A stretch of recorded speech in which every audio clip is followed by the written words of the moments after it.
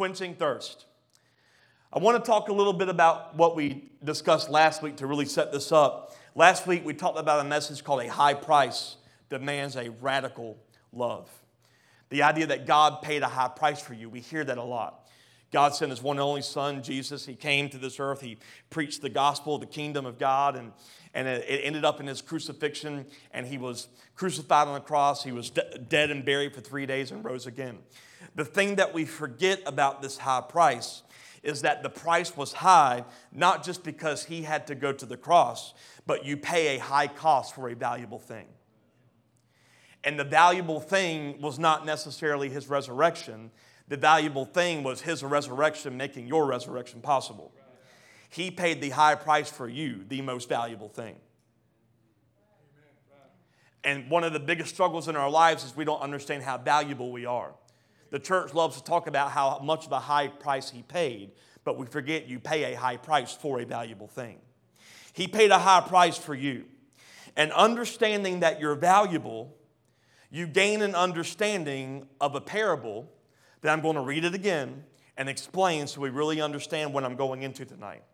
In a parable in Matthew chapter 13, verse 44, it says, "The kingdom of heaven is like a treasure that a man discovered hidden in a field. And in his excitement, he hid it again and sold everything he owned just to get enough money to buy the field." So what we've been taught in this parable, and rightfully so, is that the man represents Jesus, the treasure represents man, and Jesus purchased the field to get us. But here's the problem. There was a law of the rabbis at this time that stated this: if a workman came on a treasure in a field and lifted it out, it would belong to his master, the field's owner. Psalm 24:1 says that the earth is the Lord's and everything in it. So according even to the rabbinical law, when Jesus found treasure in a field, us, He did not have to put it back to get it. Because whatever was in the field, us, the earth is the Lord's and everything in the field is the Lord's. So He didn't have to put us back. Jesus could have simply died on the cross, rose from the grave, and when He left, He could have said, "Come on." And in kind of a joking context last week, I said, and in that moment, we were all left behind. We've already been left behind. Jesus left us. He said, "It's better that I go and you stay." Why?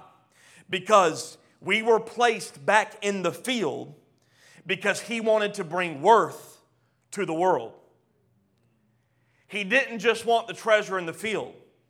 He wanted the field to be redeemed as valuable as the treasure that He found. It's called the treasure in the field, the people in the world, redeeming and reconciling the world back to the Father. And I think one of the biggest crippling agents of the church today is that we're so focused on when is God coming back that we don't realize we're actually prolonging the process.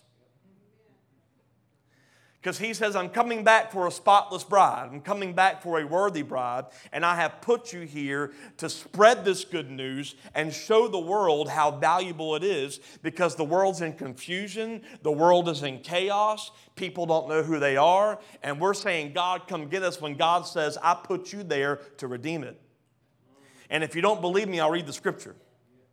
2 Corinthians 5:19 through 20. "God was in Christ reconciling the world to Himself, no longer counting people's sins against them. And He gave us this wonderful message of reconciliation." Someone say reconciliation. "So we are Christ's ambassadors. God is making His appeal through Jesus." No. He's making His appeal through us. We speak for Christ and we plead, come back to God. He put us back in the field, or in other words, He left us behind so that as a redeemed people, we can bring this redemption, this high cost paid for redemption to the world to reconcile it back to Him. This word reconciliation in 2 Corinthians 5, it comes from this Greek word katalege, which simply means restoration to favor and exchange. Reconciliation means this: a restoration to favor and exchange. there was an exchange made for favor over all that was making other exchanges that profited and exited out of favor. Let me read that again. There was an exchange made for favor over all that was making other exchanges that profited and exited out of favor. What this simply means is this. We have been out of alignment. We've been out of order.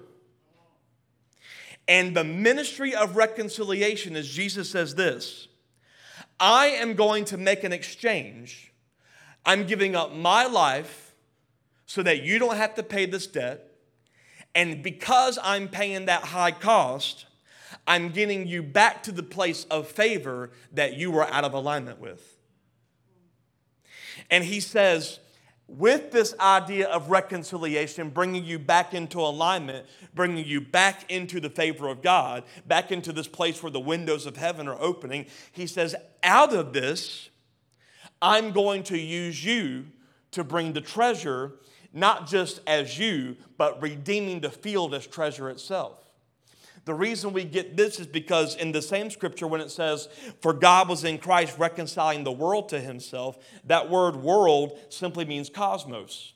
When we think of cosmos, we think of, like outer space. But actually the scripture in this simply means this. Cosmos is all creation and all of its inhabitants. So he says, let's think about John 3:16, the same wording. For God so loved the world, or for God so loved all of creation and everything in it, that he gave his only begotten Son, that whosoever believeth in him would not perish but have everlasting life.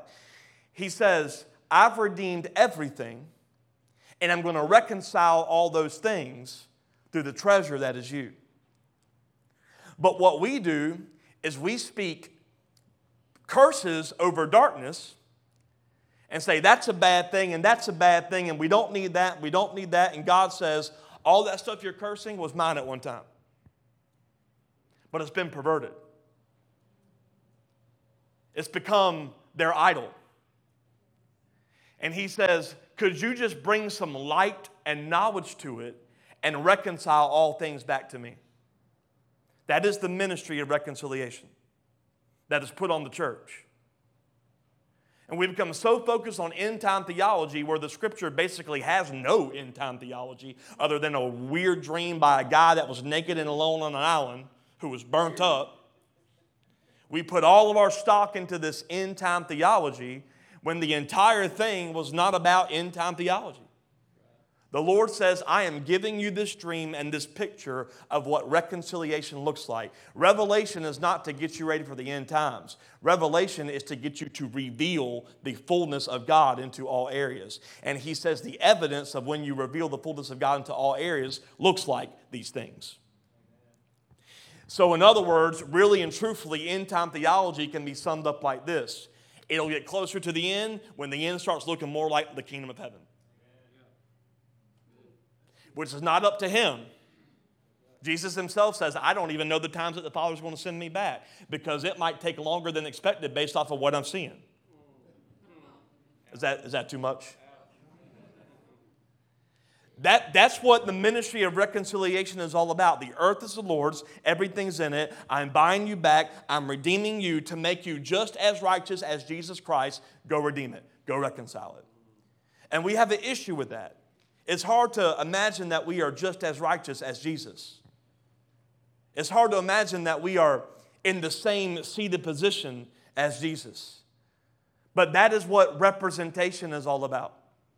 He gave himself to represent us so that he could bring us rightfully back to the Father's ownership as sons and daughters. Right? An exchange was made on the cross for the restoration of the world and all that inhabit the world. God created the world, and the last thing he created was the one who had dominion over the world. What was the last thing God created? Mankind. Now here's the interesting thing. Cosmos doesn't just mean all of creation and its inhabitants. In the original language, cosmos literally means an orderly arrangement of the world.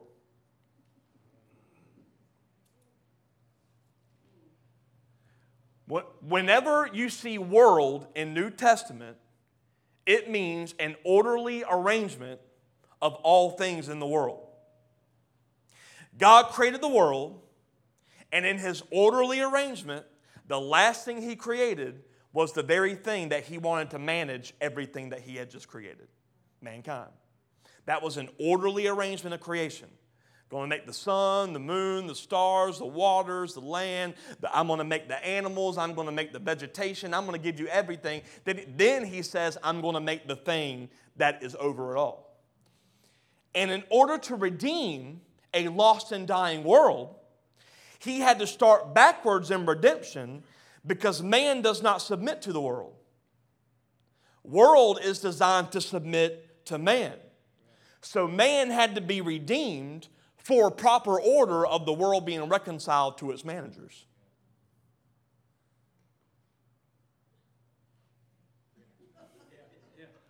Let me say it again. God created the world and everything in it. Last thing he created was man. He said, man, put it to order. Then man got out the garden. Another way to say it, man exited the presence of God, right? Because we took an idea that there could be more outside of his presence. Which is amazing because the very next day, after exiting out of favor, if you will, eating of the fruit of the knowledge of good and evil, realizing they were naked, God still went looking for them. Your sin is not big enough for you for God to be so disappointed that he doesn't come after you. Right? Matter of fact, when you exit his presence, he still comes looking for circle dance. For those of you who are new, we've been talking about circle dance, perichoresis. It's the relationship between the Father, the Son, and the Holy Spirit. It's not Father, Son, Holy Spirit in an order. It is a circle dance of living between the three in one that is God. God is Father, God is Son, God is Holy Spirit. And he says, I want you to understand what it means to dance in that circle. To dance in the circle of giving glory to the Father and abiding the word of his Son and living a life where the Holy Spirit is the one that's giving us instruction and giving us conscience and giving us all these understandings. See, we exited out of that, so God says, if I'm going to redeem this world that there's earthquakes and volcanoes and there's corruption and there's perversion, he says, I don't need to get the earth right so man's happy. I need to get man right so the earth can fall into order under the one called to manage. But he wants to get the managers restored. Does that make sense? Okay. Here's the problem.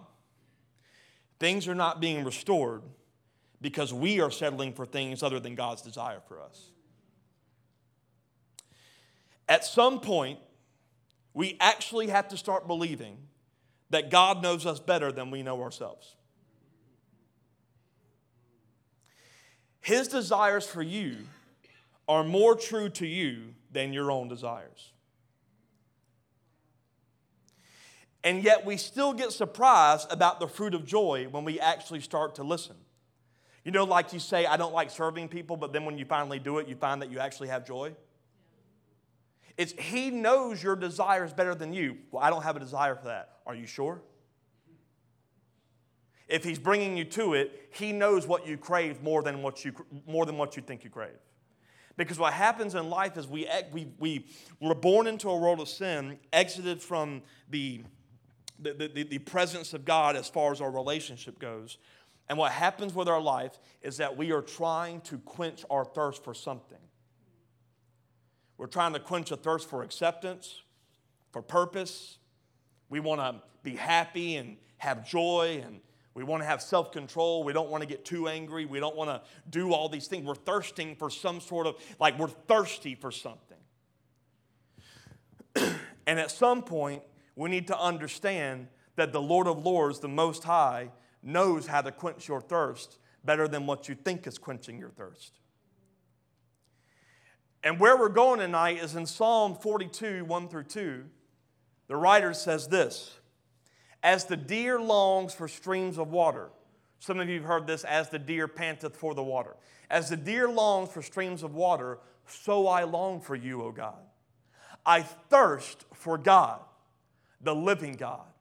When can I go and stand before him? The deer was thirsty, aching for thirst. Maybe the thirst came from drought, a season when nothing's coming, when you're working all the time, when you're doing all the things you're supposed to do, but you're not getting breakthrough. Has anybody ever been there? Like you're going to church every week, you're going to all the Bible studies, you're praying for your 5 or 10 minutes in the morning, you've changed all the music to Christian music in your radio station, you don't watch anything except Pure Flicks, you're doing all the stuff, but for some reason nothing's breaking through. I know none of y'all been there, but I've been there. We go through these times where it seems like no matter what we're getting right, that we're not getting that breakthrough. We're thirsty for something, right? Maybe it was a drought. Maybe he was running away from enemies. Maybe the deer has been running and running, trying to escape a bad situation, and he's thirsty. Have anybody ever been there? Trying to get out of this bad situation, and you will do anything you can to get out of it. And in the middle of all this work and effort trying to get out of the bad situation, you thirst for something. Or maybe he was simply walking into his purpose, and he was thirsty for that purpose. We don't know. But a thirst came over the deer, and he needed water. The water was necessary. And like the deer, there is a thirst in us for a living water. And the scripture defines the waters as, I thirst for God, in verse 2. And just like only water can quench the deer's thirst, only God can quench ours. And quenching our thirst for things that are like God instead of the things of God is why the world is still groaning for its thirst for order to be quenched. The scripture says that the earth is yearning, it is literally travailing for the sons of God to be revealed. Why is it doing that? The earth is thirsty. What is it thirsty for? It was designed in a specific way to be put under submission to man. And the thing that it is supposed to be under submission to is out of alignment. So the earth is thirsty for sons and daughters of God to quench their thirst with the right thing.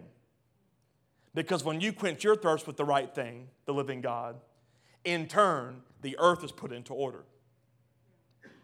That's why you get these crazy praise reports of certain cities going through healing all the time. You know, you can say what you want about Bethel Church, but ain't no one going to be sick up in there. There's just something going on there, right? You can go to certain areas where literally vegetation has not been growing for years. I think, where is it, West Virginia, the book? Or Kentucky. They went for years with, they were in drought, they had no food. I mean, the waters were dried up, no vegetation. One prayer walk changed it all. Because it wasn't that the land couldn't produce. It was that the land was in a place of out of order. Y'all, I talk about it all the time. Jesus and Peter and the disciples on the boat. Jesus rebuked the winds and the wave. He didn't rebuke the storm. He spoke to the things that were out of order, which caused the fruit called storm. And you can speak to the storm of maybe a bad marriage or maybe a bad work environment, but you don't say, God, help me with this thing. You start managing the specific things that are out of order. Is this? Okay. Why do we settle? We get thirsty. We get so thirsty that we don't take the time to discern what we're drinking. Can I give you a personal story? Y'all don't judge me? Okay. Ryan can vouch for this because he was with me. There was one time in my life, a long time ago, where I was running a 5K. It was the JCB Mud Run. Some of y'all don't believe me. That's fine. When I say running, I mean more like falling and jogging the whole time. But we were at JCB in Pooler, and we were running down like these mud slides and going through the pond, and I mean, it was just running. I don't know why people like running. We need to get them saved, but it was just a lot of running. Well, I was going up and down, and I was miserable, and I was sweating. It was about 30 or 45 minutes into it. About 30 or 45 minutes into it, guess what? I was thirsty. I wanted something to drink. So we're coming up on this hill, and as we're coming up to this hill, there's this huge blue bucket, like 50-gallon or 100-gallon, whatever they're called, big old buckets full of drinks. And the whole time I've been wanting some water. So I get there and I'm like, finally, these people are smart. They've got water for all these runners. And without second guessing it, they gave me one, and I popped it open, and I drank it, and I spit it out because I had opened up a beer. That's why I'm saying don't judge me. And if you do judge me, there's plenty of churches on the corner. I had no idea why some idiots put beer in the middle of a 5K. But I was so thirsty and so needed water that I did not take the time to think about that I was holding a can that I had to pop open. I was thirsty, and I was just thinking, oh, cool, water in a can. Popped it open, drank it, not what I wanted. I was so thirsty that I gave into something that had the appearance of what I was longing for. The same thing happened with a popular, y'all following me? The same thing happened, and I promise you I didn't finish that. I got some water at the end of the race. I finished first. The same thing happened, that's a lie, to a popular character in the Bible. I'm going to read it to you in Genesis 29. Laban had 2 daughters. Some of y'all know where I'm going with this already. The older daughter was named Leah. The younger one was Rachel. There was no sparkle in Leah's eyes, but Rachel. Rachel had a beautiful figure and a lovely face. So since Jacob was in love with Rachel, he told her father, hey man, I'll work for you for 7 years if you'll give me your daughter. I want Rachel. I want Rachel, your younger daughter, as my wife.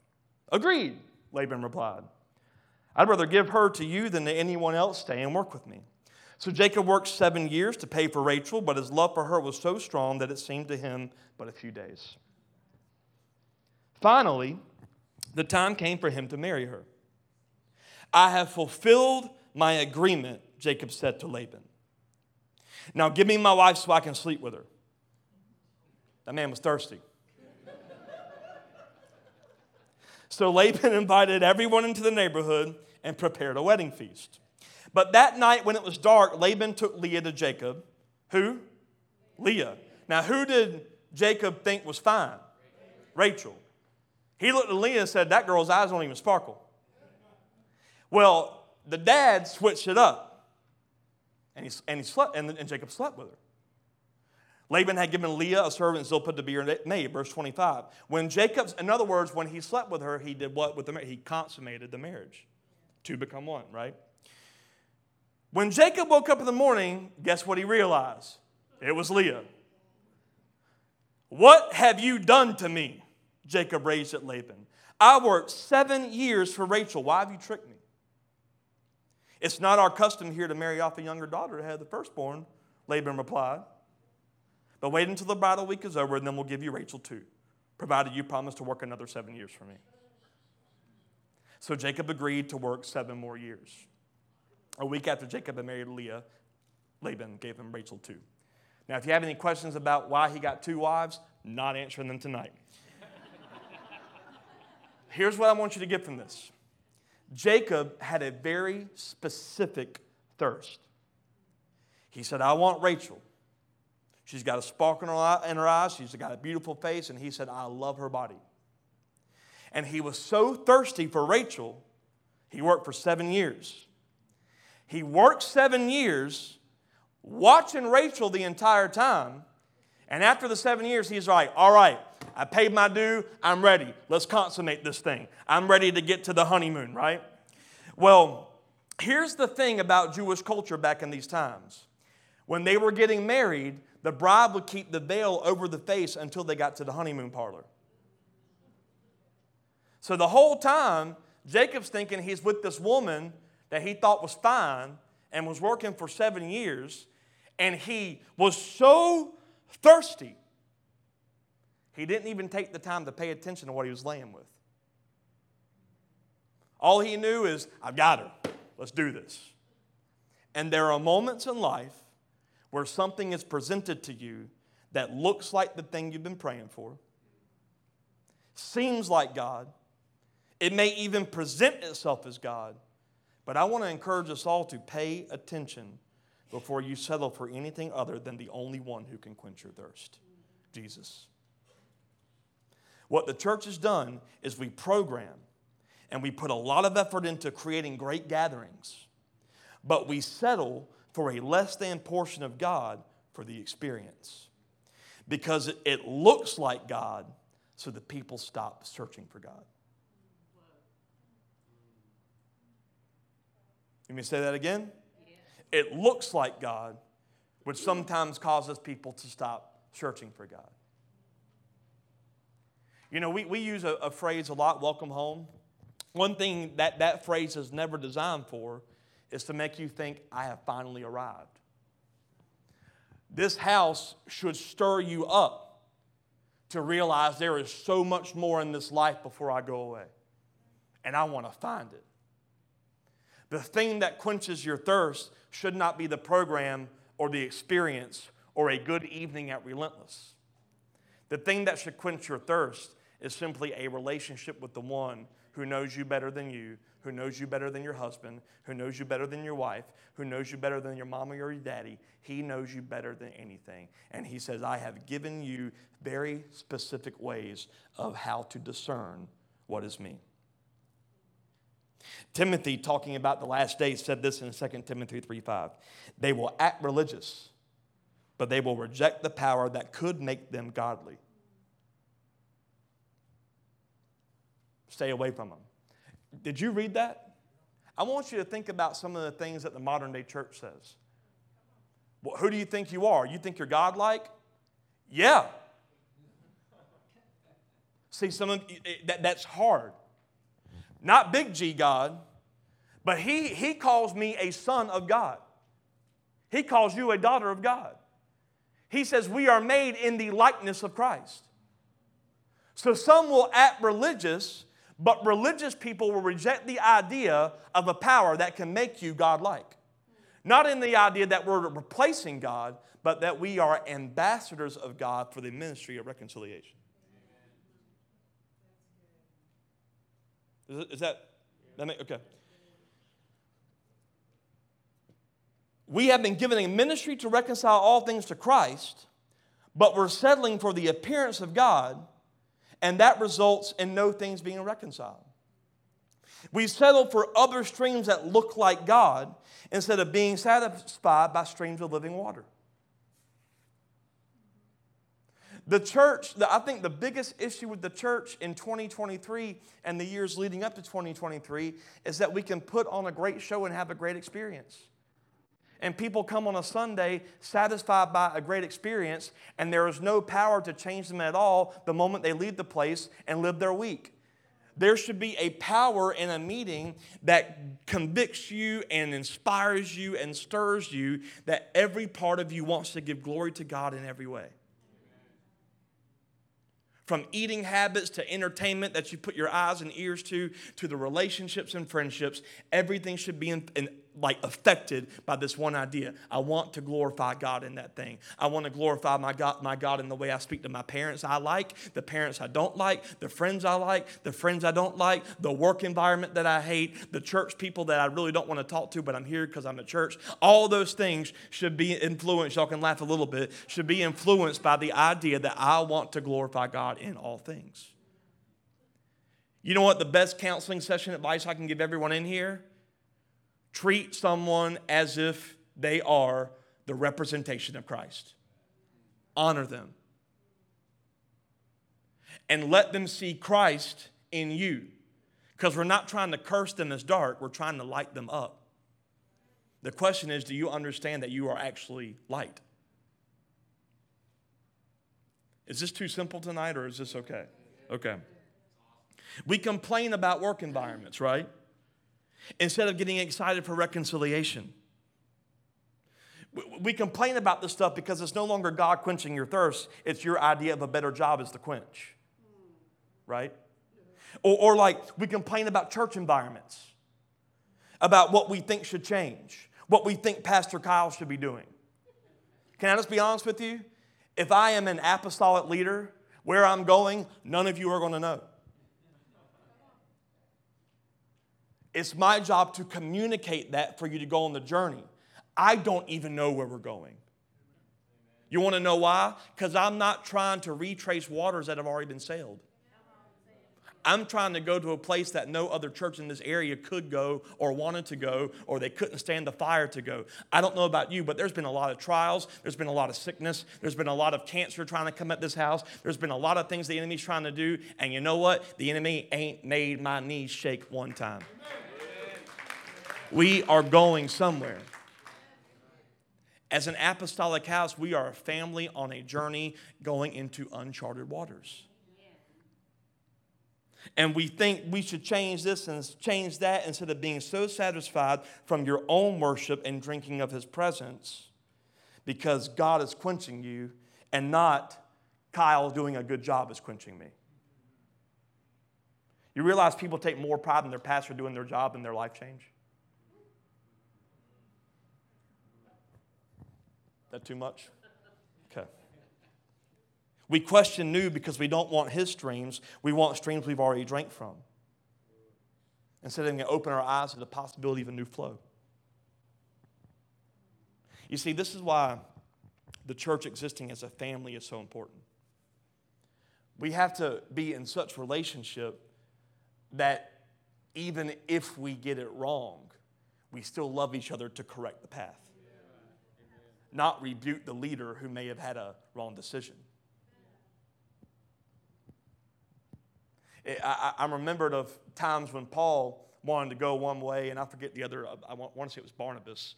I might be wrong on that, but they had to split ways because Paul said, this is the ministry route I should take, and I think we should go this way. And the other one said, no, we should go this way. And they went separate ways. And guess what? They still both accomplished purposes of God. They're, this whole love doesn't exist in the church. Love should be exemplified in the church. But love is not, you do what I want you to do. Love is, despite differences, we're on the same journey. And I feel like we need to get this because I think the biggest false quenching of thirst is this idea in our society that you have to accept everything as good because it's good to the person. That's not how God works. He says, I design you. I know what works best for you. I know what you thirst for. I know what you long for. Stop settling for other quenching of thirst. Stop settling for false streams. I want to read it again, Psalm 42, 1 through 2. As a deer longs for streams of water, so I long for you, O God. I thirst for God, the living God. When can I go and stand before him? What's interesting is that in Psalm 42, this is not David writing the psalm. This is actually a group called the Sons of Korah. Some of you may not know this, but Psalms is kind of broken up into book 1, book 2. If you read Psalm 42, you may see right above the text it says something like book 2. The reason for that is because starting in around Psalm 42, a lot of the writings and songs of Psalm 42 and forward actually aligns with the wilderness experience of the Exodus of the Israelites with Moses. I don't know if you know that, but it's pretty cool. So Korah led a rebellion against Moses during the time in the wilderness, in Exodus. God judged Korah and his leaders. They died, but the sons of Korah remained.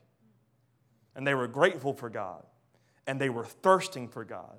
And these sons who remain are writing this passage. They're saying, hey, just like the deer pants for the water, we thirst for God. We thirst for the living God. But they say something interesting. Can you throw that last scripture back up there? It says in verse 2, when can I go and stand before him? You see, the sons of Korah, these people were connected to tabernacles, the temple, the rituals. There was a place to appear before God. And the author is longing to be here because they have actually been away for a good amount of time. And sometimes we get so consumed in what we do that we begin to thirst for presence, to be in the presence of God. And our first thought is just like these guys. I need to get in the presence. You ever had a bad week and you just think, I just need to get in the presence of God? Your mind goes to a mindset of these Psalm 42 authors. I got to get to the place. I got to get to the temple. I got to get to the tabernacle. I got to get to the Saturday night worship gathering. I got to get to the Seek First Wednesday. I got to get to the Monday morning prayer. I got to get to the house gatherings in the middle of the week. I need to get to this. I need to get to that. We settle with quenching our thirst for a place instead of quenching our thirst in the relationship with the person. Who is the person? Jesus. For some reason, the church actually thinks God is more here in this than you alone. I say this should not quench your thirst. I say when you walk into this place, your thirst should already be quenched. Let me read this, 2 Peter 1:3.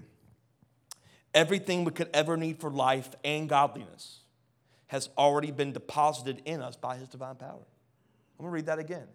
Everything we could ever need for life and godliness. Everything you need for life and everything you need of godliness has already been placed in you by his power.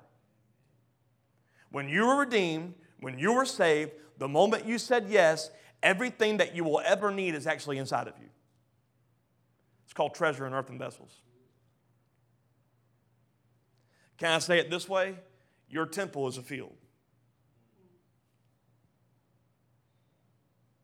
And there are some of you who have identified treasure, and there are some of you who may think there's nothing of worth.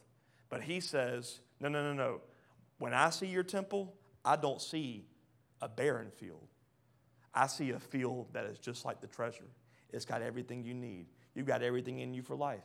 You've got everything in you to succeed at your job. You've got everything in you to succeed at being a husband, at being a wife, at being a son, at being a daughter. Everything you need, at being a child of God. You have got everything you need inside of you. And it's all you're ever going to need.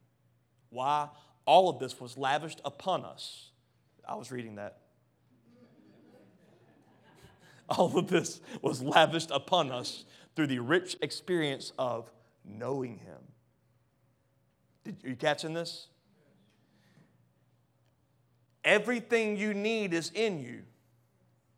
And it's revealed through your experience of knowing, not an experience of earning.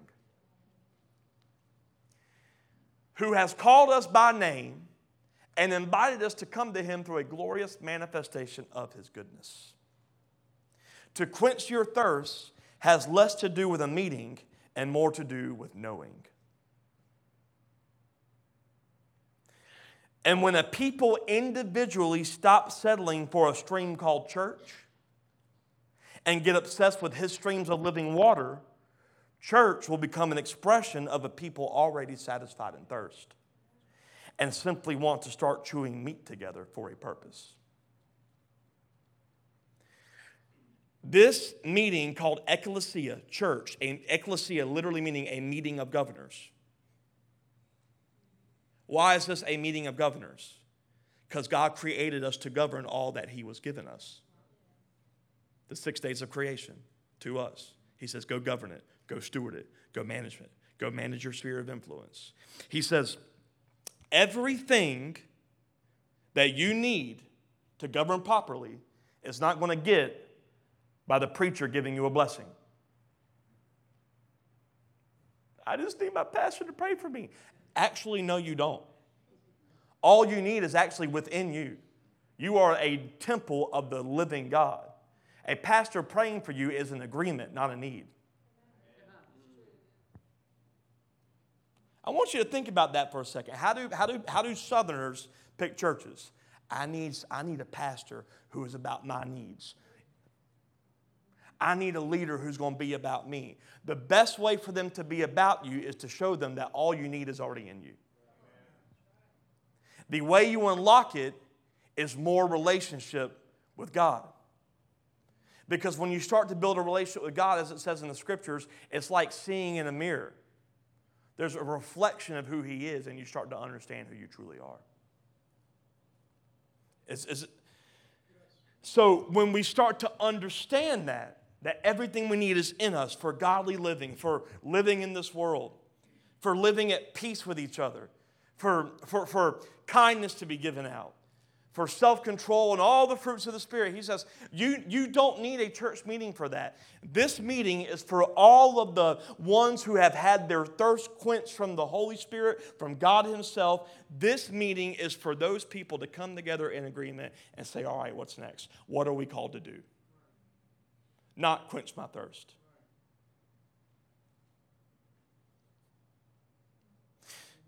And it's for this purpose. Paul talks about this in Ephesians 3. Look at verse 9.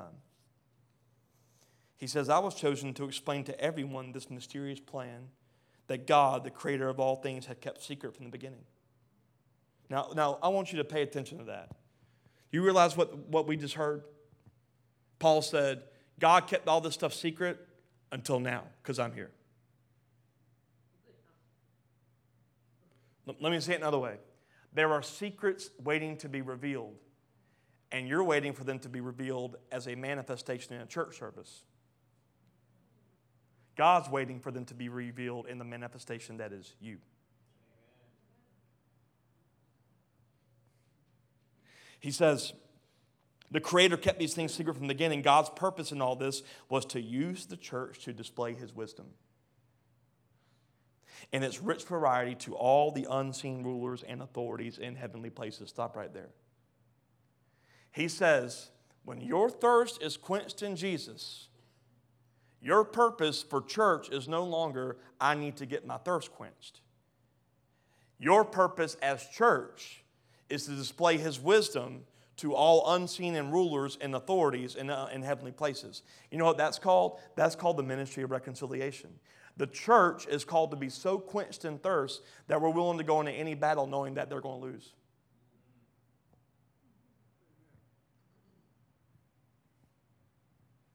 That we're willing to say yes to anything for God because we know the battle's already won. He says, you let your wisdom to be known to all the unseen rulers and authorities. There are unseen rulers and authorities in all areas. Pooler, Savannah, Chatham County, Effingham County, Georgia, the states, and beyond. And God says, while you're waiting for me, you don't realize that they're actually waiting for you.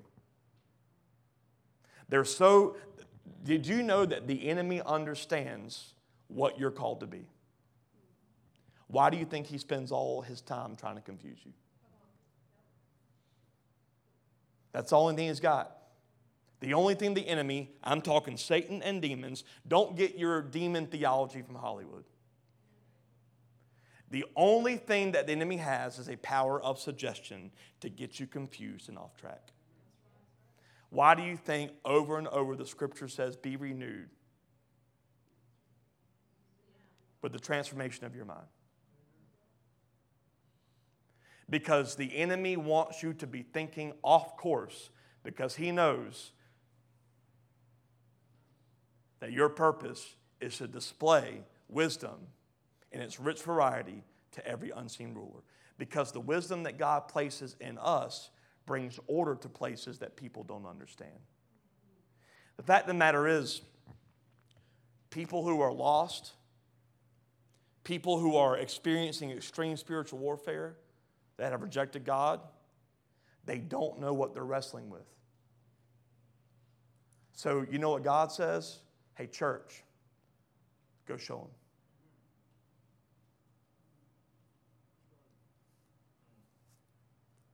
Look at verse 11.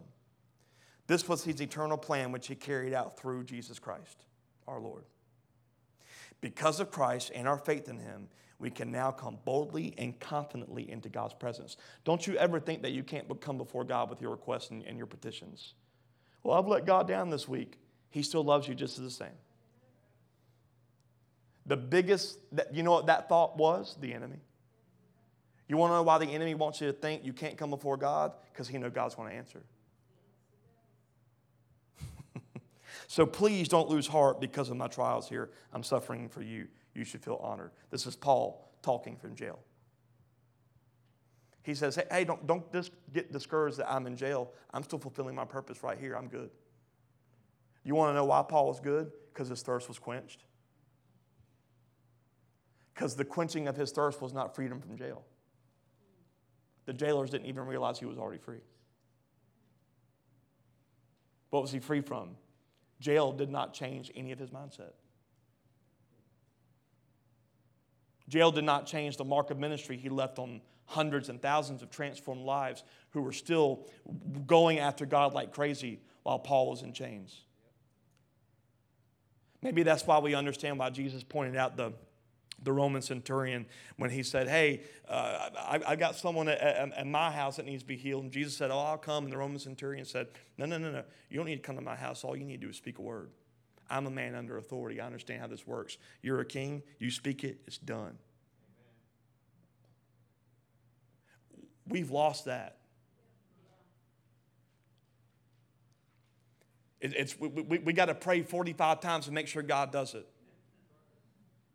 Let me assure you, when you lift up a prayer, he heard it. I think the follow-up prayer is what action you're taking as if it was answered. Okay. God, get me out of debt. Done. And he's going to watch what you do with every penny afterwards. It's no longer up to him, right? We've got to start thinking in this way. Quenching the thirst. It's, God, you are what I need. Everything is in you. I come to you. Show me how. Everything we need for life and godliness has already been deposited in you. The more you get to know him, the more you discover hidden treasure in you.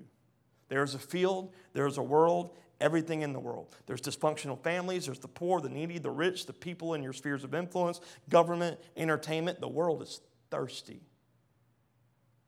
Will you be the one where they get a taste of the living water flowing out of you? Because you're drinking from the right well. It should excite you for Thanksgiving and Christmas to come up with family that you can't stand. Or family that can't stand you. Because this time, all they're going to see is the right water flowing.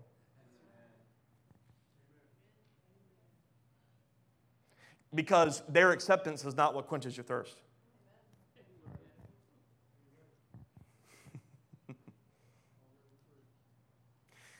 Okay.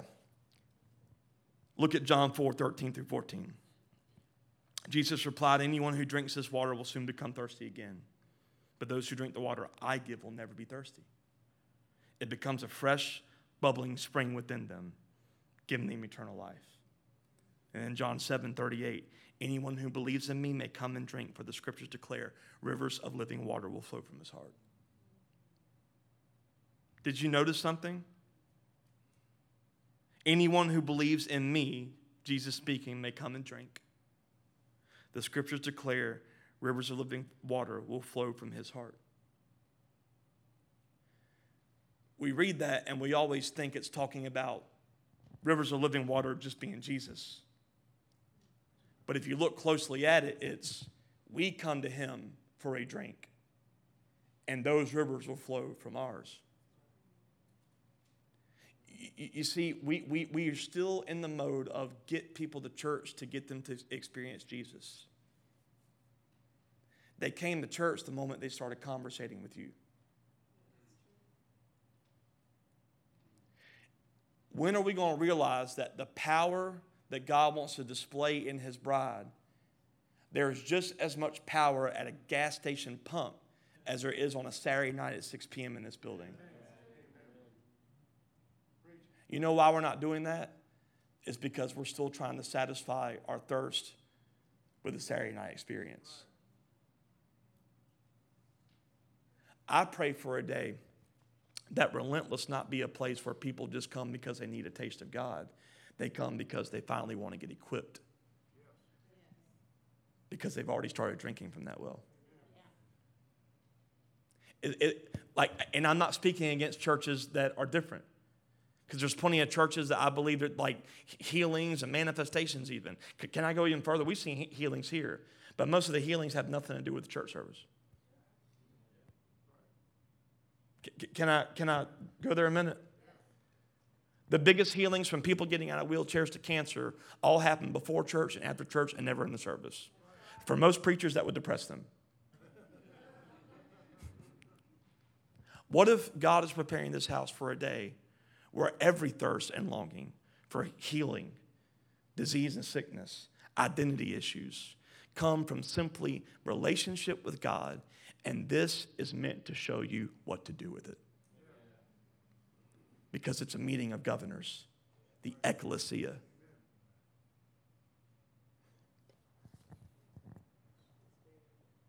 The world will be reconciled by a stream flowing out of you because you're drinking from the pure stream that is Him. You see, the lost have a thirst. Will they get it quenched in the God that they see in you? Or will it cause them to say, I want different water? It's like this. When Jacob in Genesis 33 ran to meet Esau, I want you to look at what Jacob said. In verse 8 it says, what were all the flocks and herds I met as I came? Esau asked. This is when Jacob and Esau met. Jacob replied, they're a gift, my Lord, to ensure your friendship. My brother, I've got plenty, Esau answered. Keep what you've got for yourself. But Jacob insisted, no. If I have found favor with you, please accept this gift from me. What a relief to see your friendly smile. It's like seeing the face of God. What's funny, leave that up there if you don't mind. What's funny is that the sons of Korah in Psalm 42 are trying to get back in the temple. Jacob got what he needed in the embrace of a brother because he tasted streams. He saw the face of God in his brother. And what he was thirsting for, quenched. And this is in the Old Testament. Do people see the face of God because your quench is satisfied? That is the ministry of reconciliation. That all things are reconciled back to God because when you walk into a room, everything changes. You light up a room. You bring light into darkness. You don't bring confusion into it. You don't even bring cursing into it. You bring peace and comfort and healing. Do you realize why your thirst is satisfied?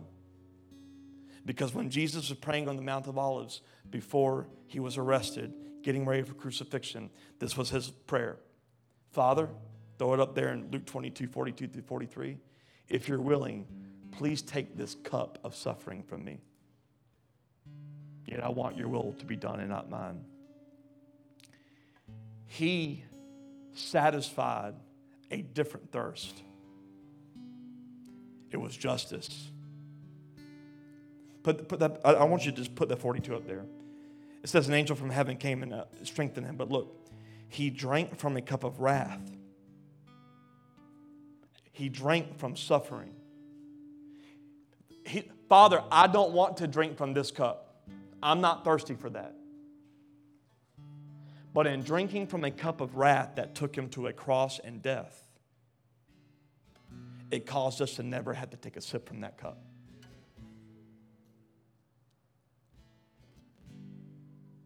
Because of him drinking of that cup that he did not want to drink from, your desires and longings are quenched from a cup of right standing. I think we need to stop asking, am I right with God? And start saying, what is my response to the truth that I am right with God? So let our thirst be quenched. Let the world, the cosmos, let the thirst of the world be quenched by the way you manage yourself, steward your spheres of influence. No longer taking anything as a quenching of thirst. No longer taking a temporary satisfaction, but it's saying, Lord, you are the one that quenches my thirst. In you is everything I want. We do that, all glory will be brought back to God. Personally, I'm not waiting for Jesus to return for things to get better. I'm waiting for the church to be revealed. And so is the world. Is it tough right now? Absolutely. Because what the world has seen as church is not the church that God wanted to be revealed. The church that God wants revealed is a place that loves like no other, that walks in the power of God like no other. It doesn't boast in that power or take pride in that power. We are simply a conduit for the windows of heaven to let streams of water that flow from the throne flow through us into every area. Every area we walk into, let me just say it, there is a dry place. There's a dry place in the people you speak to, in careers, in families. We need to be the living water that those dry places have been wanting. They've been in drought for a long time. My encouragement to you tonight is simply to start praying, God, what do you want me to do? What is the thirst that I'm called to quench by bringing your living water into that area? And the only way you can do that is to understand that everything you want has already been fulfilled. It's just discovering it. He bought you. You're redeemed. You're worth it.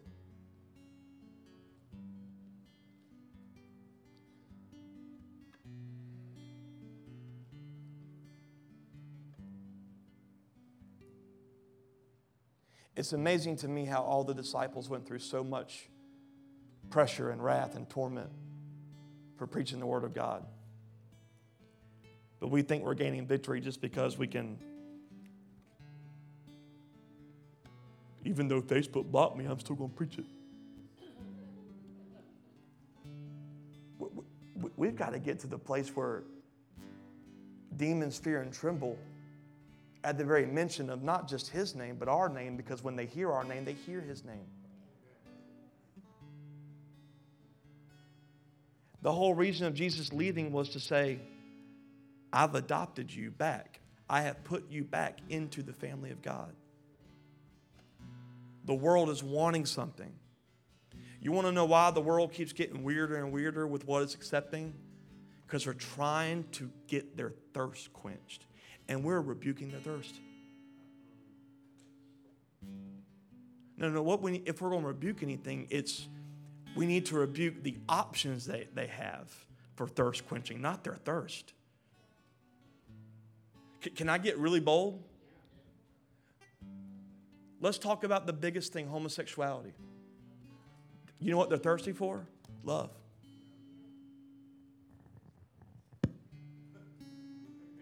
And what we'll do is rebuke their thirst for love instead of trying to quench it. Because we see perversion. We see that's not right. You know what God sees? My child's thirsty. Can someone go bring him some water? Can someone go let them taste of the river? You put that into any perversion, you put that into any issue, and that's what it is altogether. They're thirsty for something. And you've got it.